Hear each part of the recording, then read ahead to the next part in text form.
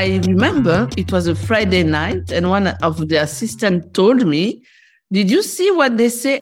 I say, I'm going to tell my anger on social media. They say, no, you can't. Oh, and I say, I can't, you'll see. And I start Friday night around 11, a war on the level of vaccination. That's awesome. They say, please stop. You forgot I'm a minister. I said, the weekend I'm a citizen.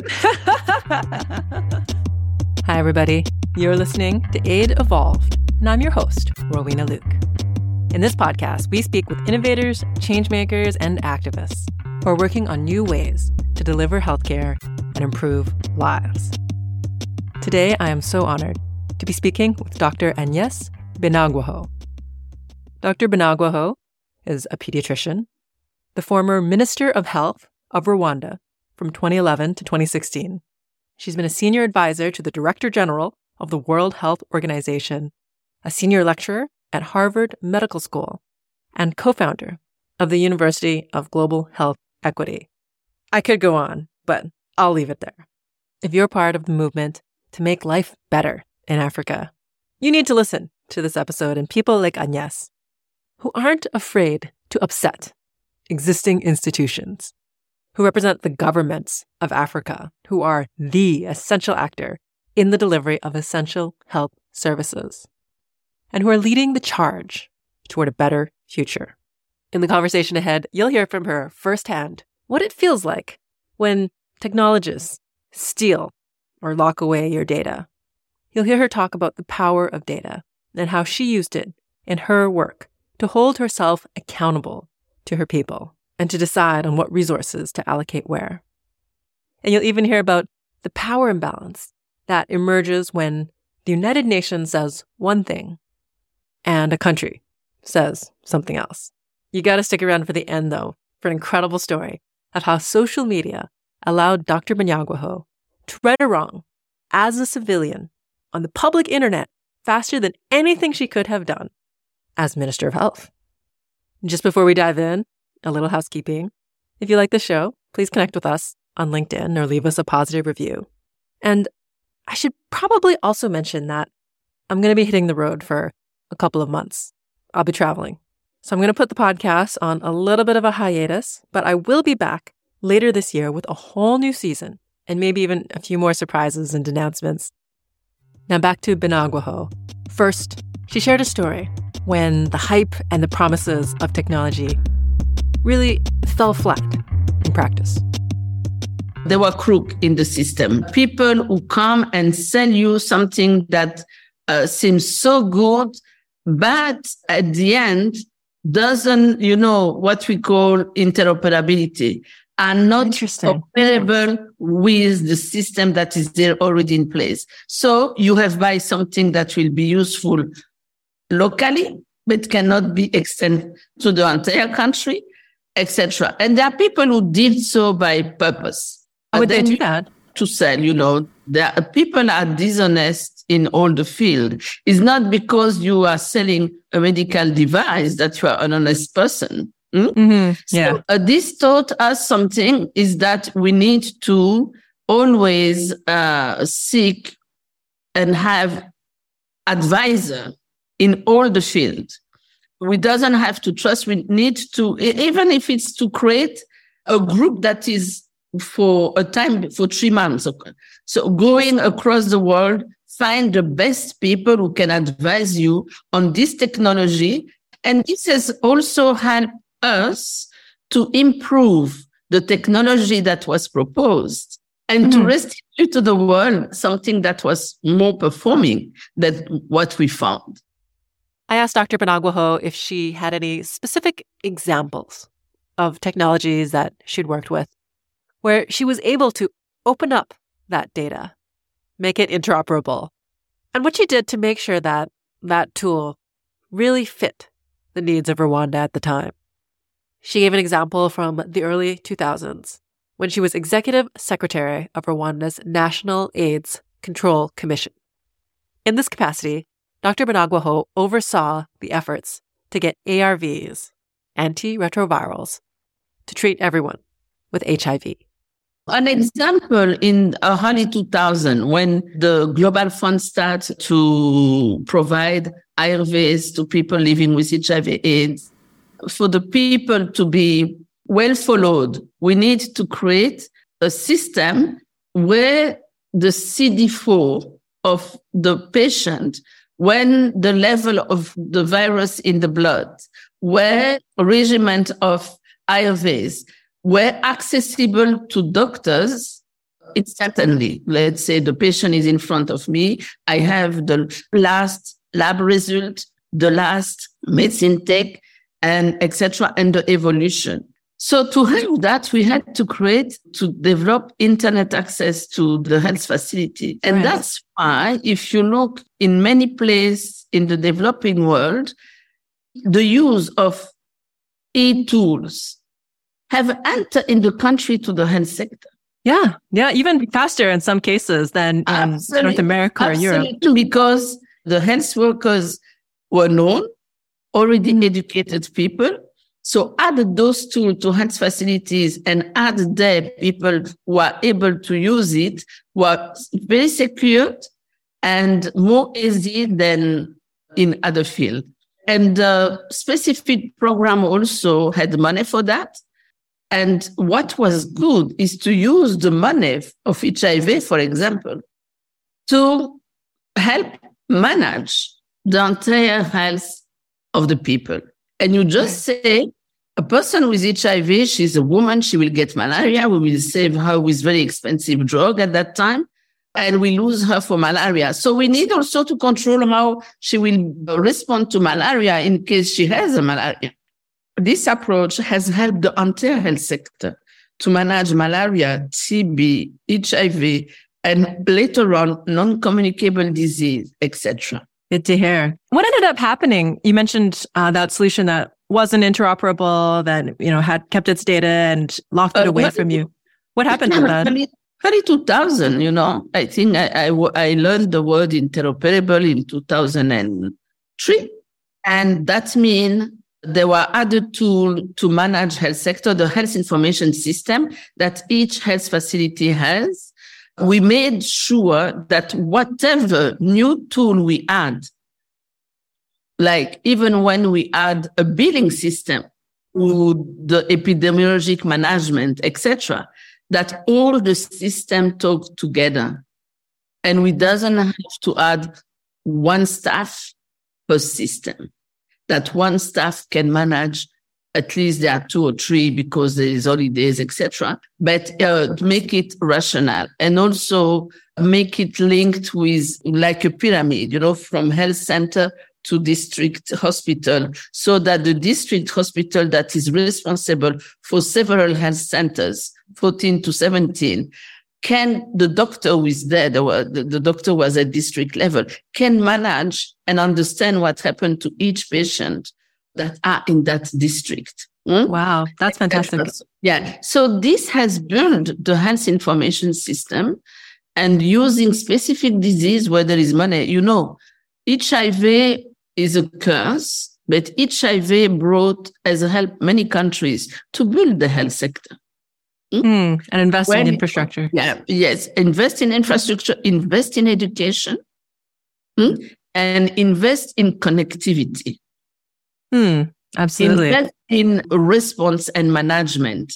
And after that, always when you think not about one disease, but when you build the system, when the money is there, how the response to that disease will be integrated in a future big response we have to the entire health sector, then you build the entire health sector at each step. It's great to hear how you're looking at the whole picture of the health sector and beyond and how it all fits together. I think there's so much work that's very siloed, very narrow, like one particular application, one particular diagnostic, one particular program. But really, the job of a government, the job of a country is to strengthen the whole thing. Really apply the principle that the win of today have to serve the future, not to be a trap for the future. Yeah, because it's not just about the easy win today. It's about setting up the systems that can expand as time goes on. You mentioned you have a lot of positive experiences with technology as well. And I've heard of some of the ways in which you've broken new ground in terms of bringing innovative approaches and new technologies into healthcare work. Could you share one or two personal stories of ways in which you've experimented with new technologies or new technologies that you've seen transform Rwanda's healthcare sector? Creating an epidemiological record system that we could trust. Or we had people record, let's say, for example, all fever were recorded, malaria, etc. So we invest a lot, but not necessarily in what killed the people. So connect the epidemiologic record to the reality of the country and use that as the basis to create the national response of the Ministry of Health. Meaning respond really to the reality, not to, I remember when I started, we had a level of HIV record 13%. We didn't know where it come from, but that was in our book and that's how we had that at UNAIDS. So we say, we don't know where it come from, but we are going to act and as soon as possible, do a national survey. And that's how in 2005, we did the first national survey when there was a demographic and health survey. You know, this big survey you do every 5 years in countries. We added HIV and we were among the first to do that. And we found 3%. We were scared. We said, no, there is a mistake. So we obliged everybody to count. Do it again. Go back. Double check. Yeah. So because all this is so crucial, because it will be the place where you will invest the money to decrease the risk of the population, to the risk of morbidity and mortality of the population. So you cannot make such a mistake. And when we had this discrepancy, but we just understand that how it was done before was very questionable. And before it was done, you know, people coming, parachute from Geneva, UNAIDS coming and get out with this number and nobody questioned it. But the methodology was not necessarily good and the representativity of the population was not very good. What we conclude is that they went to the people who are the most at risk, like the prostitutes, the sex workers, etc.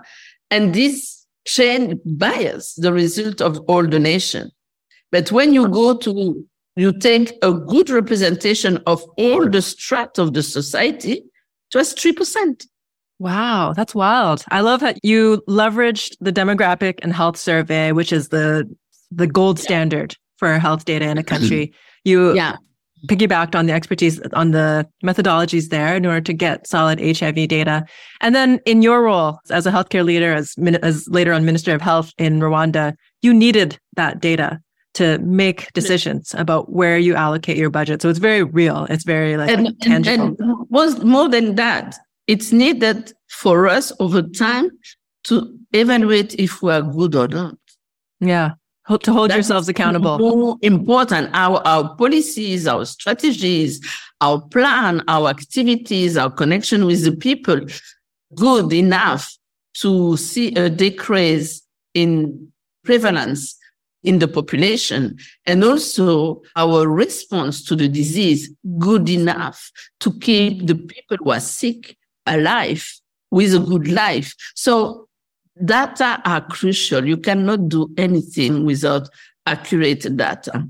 Yeah, in a way, it's a way of imagining a more accountable government service or public service. You know, now we can actually talk to any individual in a community. We can actually get feedback on what's working, what's not, in a way that hasn't been possible in history before now. And that creates the opportunity for a more responsive public sector government service than has ever existed before. So we're in a unique space to seize that opportunity. It allows us to really implicate people in their own health. What is the right? The right to health, not to be healthy, but it's the right to participate and to have the maximum the leaders can offer you according to the situation of the world and the financial situation of the country. So it allows all this, having good data allow all this. And also, it allowed to compare with sister countries. If you get more results with this process, let's see together how I can implement it, how I can implement what I'm doing.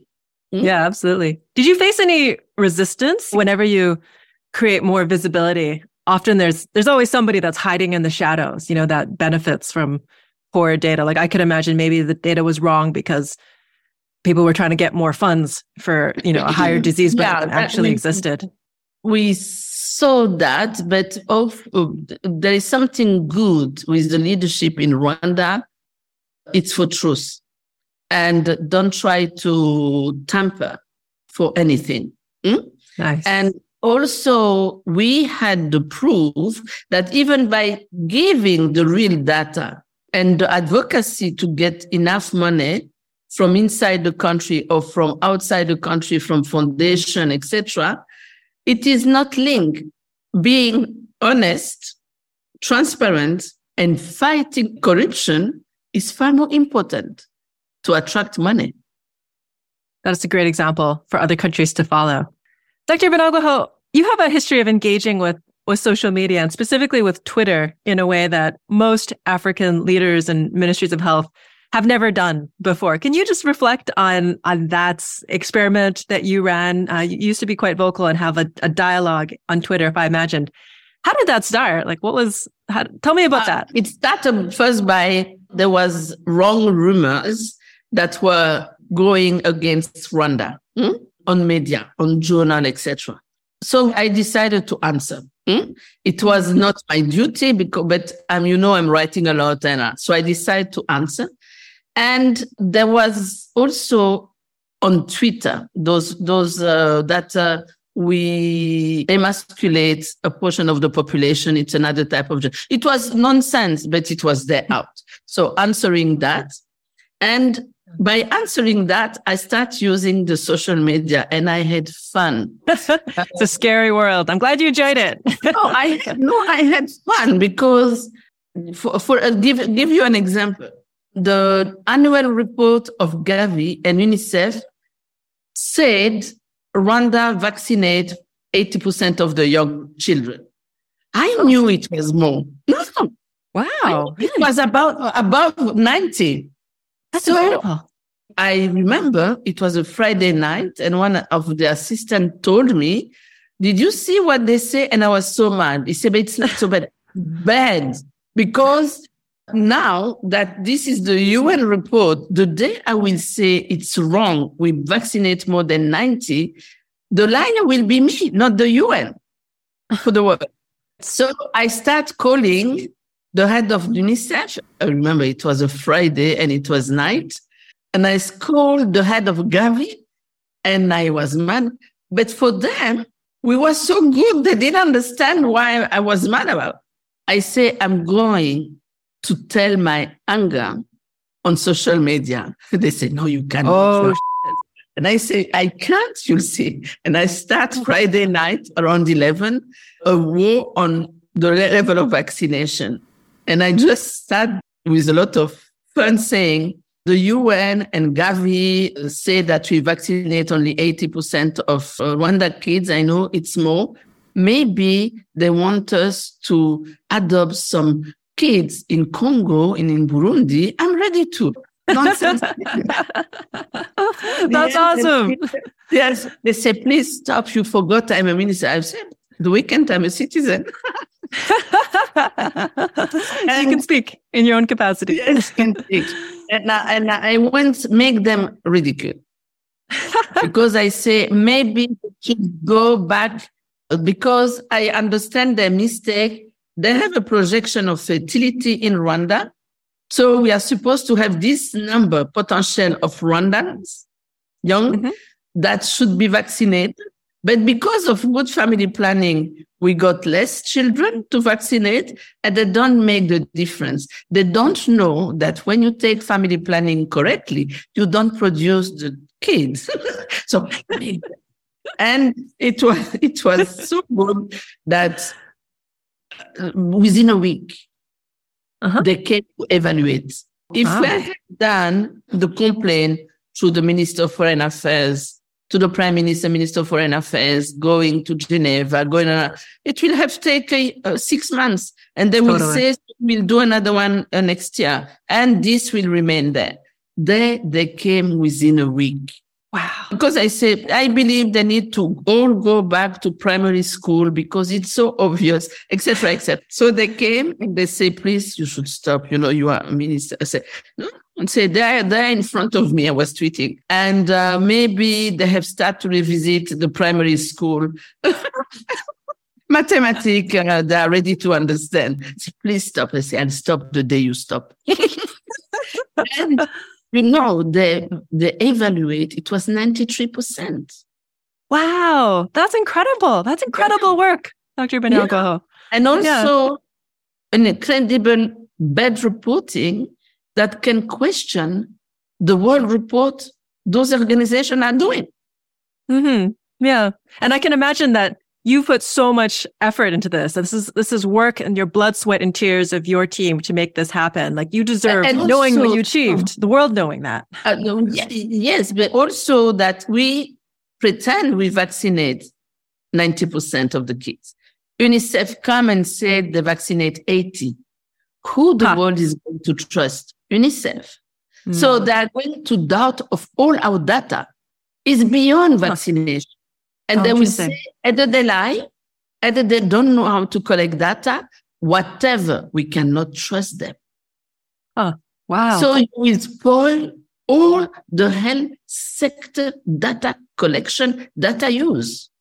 Yeah. Because there's one aspect of data, which is people think data is pristine, it's objective, but ultimately there's the belief in the data. There's the credibility of it. And your processes, Absolutely. You have that visibility, that transparency, that openness. And so creating a forum, like galvanizing them into action to look and be like, oh, yes, like we actually know what we're doing here in Rwanda. We gathered the data better than UNICEF did. It was something that you made happen by taking to the streets. We did experience that, like it was undermining the African capacity to manage a health sector. Today, I will say white supremacy. Yeah. We haven't had another podcast on that one. You got the point, because it was really insulting. They found no mistake in our collection, but they keep the numbers. And then numbers were given, we call a meeting, and I was even not minister at that time. I was permanent secretary. So we call a meeting, and I had a very polite minister, etc., who showed them they are wrong. The people based in Rwanda didn't want to contradict the people based in New York and Geneva. So power politics. Nothing. Yes. Yeah. So it changed nothing. That's how I started to make them ridicule globally through social media. And this changed in less than a week. They came and they changed the data. But also, it needs you to have good data, good books, because we tell them, we are going to take, this flechette, land there and do it yourself, and we will bring you in a car. Tomorrow morning, we go there, and you see how we collect. They did 3 like that, and it was exactly like we did. That's amazing.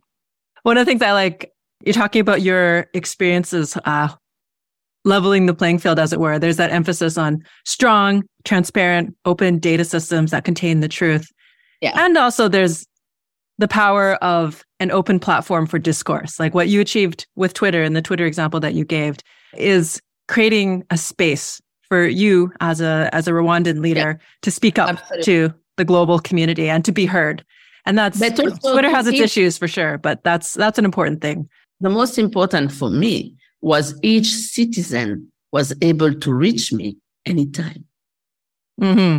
Yeah, directly. And when they have this opportunity, suddenly they feel more comfortable and trustful. Yeah. You're a human. Because they know, okay, if there's a problem, I can join. I will be listened to through that platform. Then the trust came. That's it. That's all that we have for today. I hope you enjoyed our chat with Dr. Binagwaho on the importance of interoperability, the use of electronic medical records, public sector accountability, social media, and global power politics. And I'm just going to acknowledge we only touched on one very specific lens of Dr. Binagwaho's work. This woman is a powerhouse. During her 5 years as Minister of Health in Rwanda, the average life expectancy across the country increased by an astonishing 2.5 years. She's expanded the definition of what health and wellness is through her work at the University of Global Health Equity. And she's not slowing down. Last year, she published a piece in the Annals of Global Health called Eliminating the White Supremacy Mindset from Global Health Education. Damn. That caused a stir and forced the global health community to take a long, hard look at itself in the mirror. If you'd like to read it yourself or see some examples from her other prolific writing, check out our show notes at aidevolved.com. And thanks for joining us today. If you like what you heard, please leave us a positive review or connect with us on LinkedIn because I've just given up on Twitter. Last but not least, have a great summer, have a great winter, or whatever you have wherever in the world you are, and wish me luck on my travels. I'll see you again in a couple of months.